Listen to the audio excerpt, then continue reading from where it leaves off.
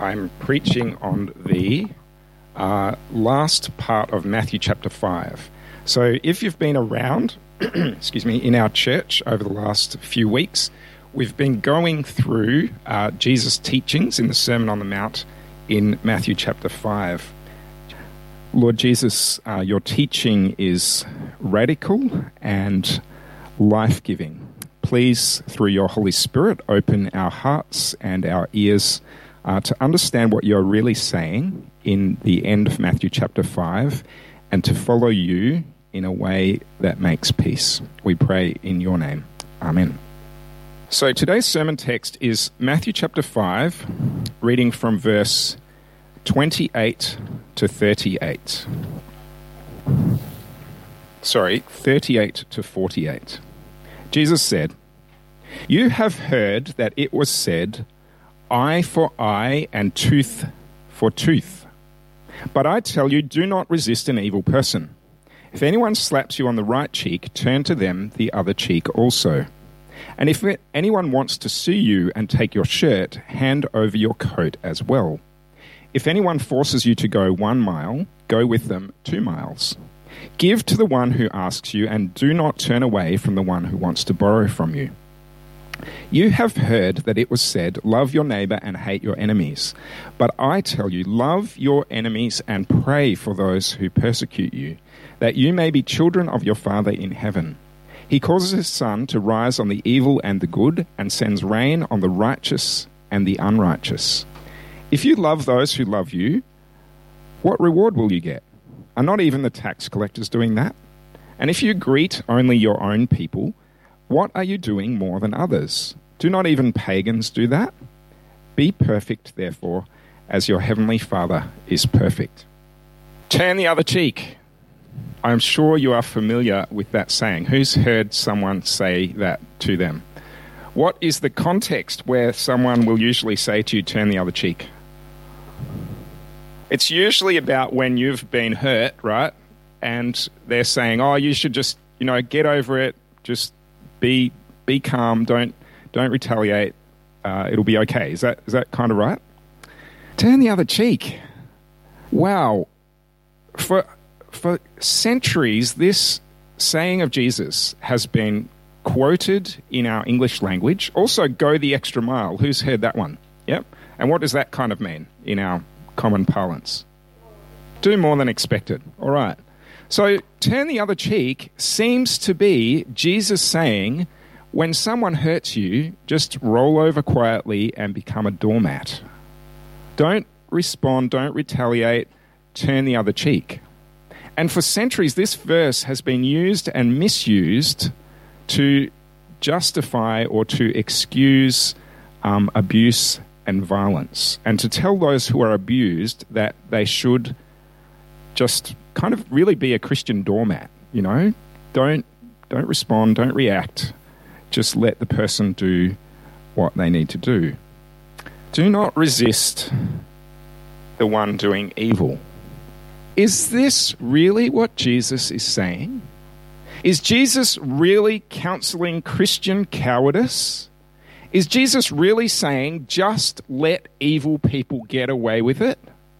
When we are confronted with evil, with hurt to ourselves, we often think that there's really only 2 options. The one is this option, which is kind of passive acquiescence, fight or flight. So this one is kind of like flight. Just be quiet, don't respond, don't do anything about it. So non-resistance, kind of rolling over, letting it happen to you.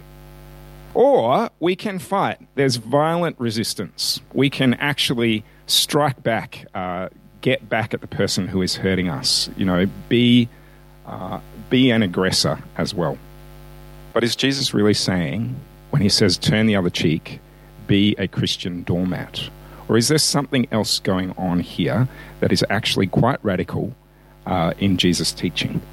To understand this properly, we have to understand the cultural setting of what Jesus said and the people that he was speaking to at the time.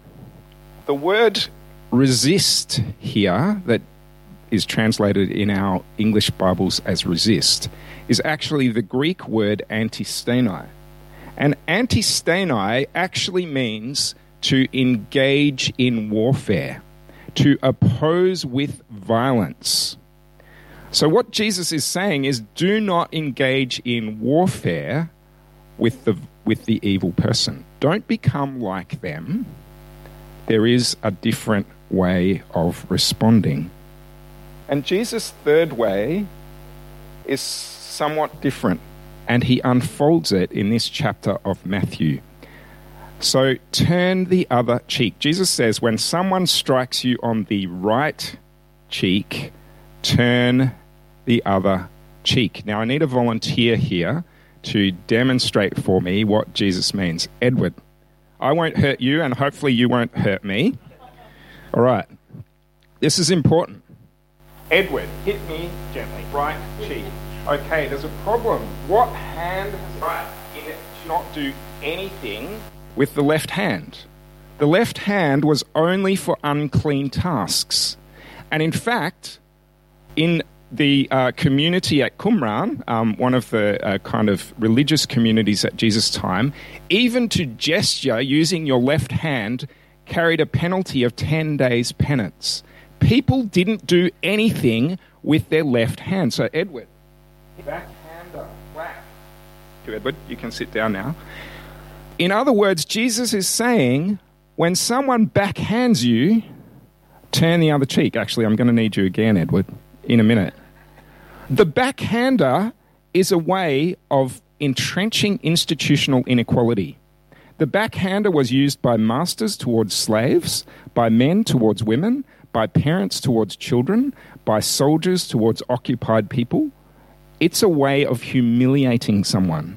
It's not just intended to cause injury, it's intended to cause insult. It's intended to say, you are a lesser human being than me.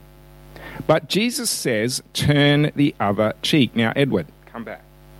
Backhand me. Okay, thank you, Edward. You see, to strike with the open fist, with the closed fist, which Edward could have done to hit my other cheek, was only done between equals. Only peers struck each other like that. That was a way of saying, you are my equal and I will now engage in a fight with you, right? But it's actually impossible, physically almost impossible, to backhand the person on their left cheek. So what Jesus is saying to the people who are listening to him is, do not let your enemy dehumanize you, and when they try, you say, try again. You have failed. I am not less of a human being than you, and you can either make me your equal by hitting me with your fist, or you have failed to dehumanize me. I've got some pages on the back of the sermon outline here from a theologian called Walter Wink, who unfolded this for me. This was an absolute revelation for me when I first read what Walter Wink has written. And so Jesus' third way, I'm not going to go into all of these, but you can read it for yourself. Jesus' third way is neither violent resistance nor passive acquiescence to evil. It's actually what we would call creative, non-violent resistance. Creative, non-violent resistance. Do not let the other person dehumanize you.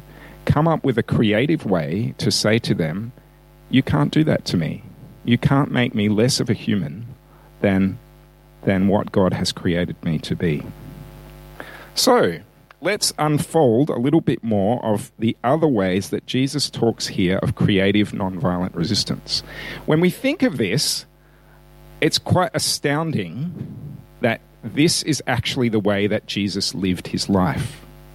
When people attacked him, he didn't retaliate and he didn't pay back evil for evil, but he found creative ways to subvert what the people were doing and to show up their violence and their evil for what it was.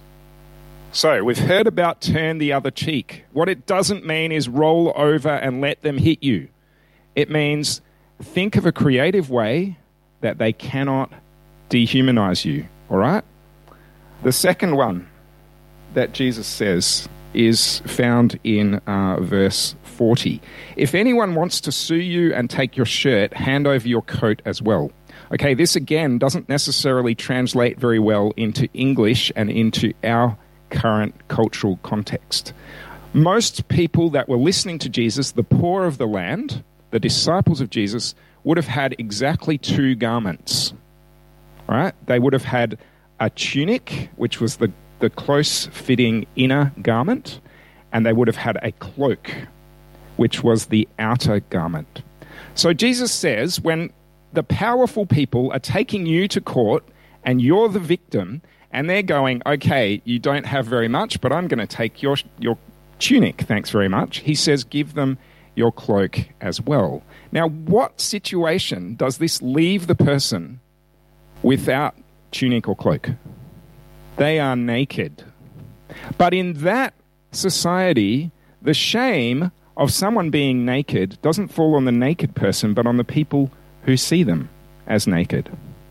So what Jesus is saying is, if you want to take my shirt, if I'm so poor and you want to take my shirt, then shame on you.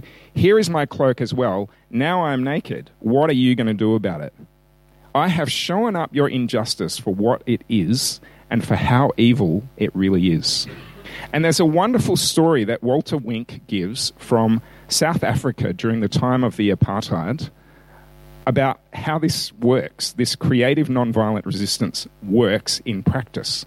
So there was a group of black African women who were told that their shacks in the shanty town were going to be bulldozed. They were given a number of hours to get their possessions together and to get out of their houses before the bulldozers came in to destroy their homes. These women were very clever, and they knew that the white Afrikaners had a bit of a puritanical streak. So what happened when the bulldozers came was that the women completely stripped naked, and stood in front of the bulldozers.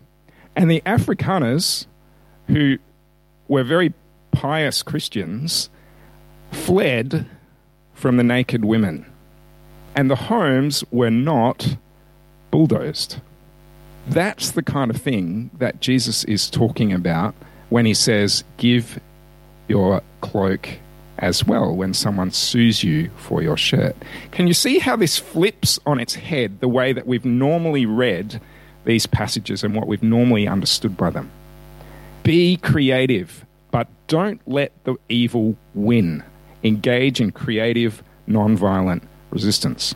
Okay, for the next one, I'll need another volunteer. Adrian is about the most inoffensive person that I can think of, so I'm going to make him a Roman soldier. Okay. Adrian, have you got a backpack or a bag that you can... So Roman soldiers were equipped with lots of gear. They had a massive backpack, like 15 to 20 kilos that they had to carry, as well as all of their armour and weapons. And they were allowed to force the occupied nations' peoples to carry their pack for them. So, Adrian, force me to carry your pack. Take it. Right. So, how far are we going? Centurion is not allowed to force me to carry the pack more than 1 mile, and if I do, he can be punished by his commanding officer. See how that shifts the balance of power? Can you imagine the listeners to Jesus chuckling as they imagine a Roman legionary begging a Jewish man to give his pack back to him? Otherwise, he will be punished by his superior officers. Creative, non-violent resistance. Go the extra mile doesn't mean just do a little bit extra. It means subvert the power of evil, shift the power balance, do not let them dehumanize you. Do you see that? Can you see the difference that understanding this culturally to Jesus' hearers would make to the way that we understand these things? Now, I am not saying that any of this is easy, okay? You can rapidly imagine that people would make laws against stripping naked in court, or that Roman soldiers would rapidly find ways to punish people who wanted to walk the extra mile. Or that masters would find a way to still dehumanize their slaves without being able to backhand them on the left cheek. Okay? None of this is easy, but it's completely subversive. And Jesus expands that subversiveness in verse 43, when he says, "You have heard that it was said, love your neighbor and hate your enemy. But I tell you, love your enemies and pray for those who persecute you, that you may be children of your Father in heaven."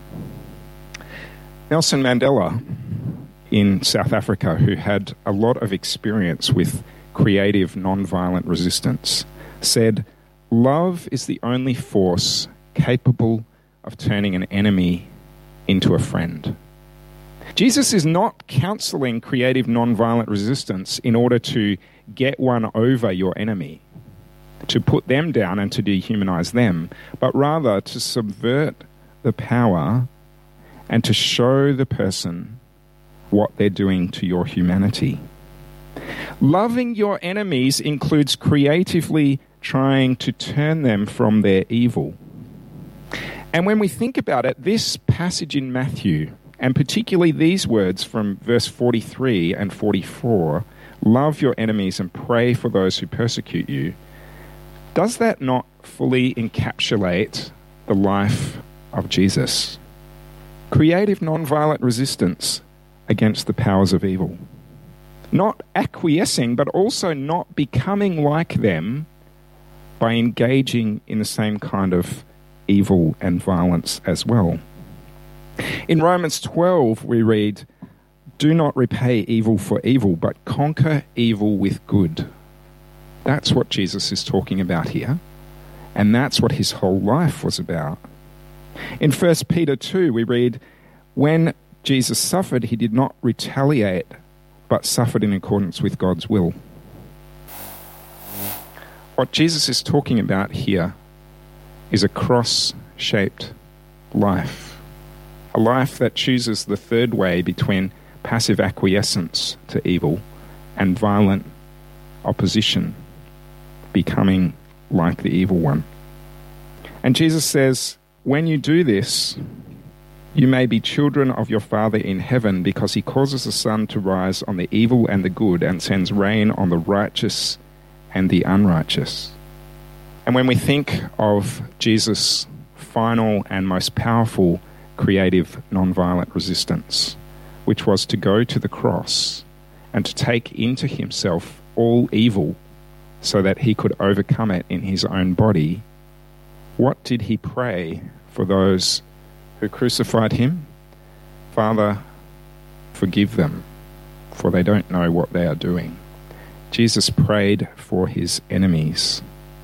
When we were God's enemies through sin, Romans says, Christ died for us. Yes, this is a difficult call of Jesus to love your enemies and to pray for those who persecute you.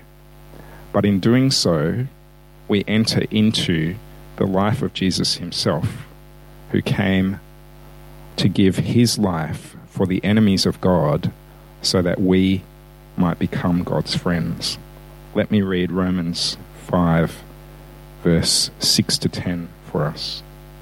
"You see, at just the right time, when we were still powerless, Christ died for the ungodly.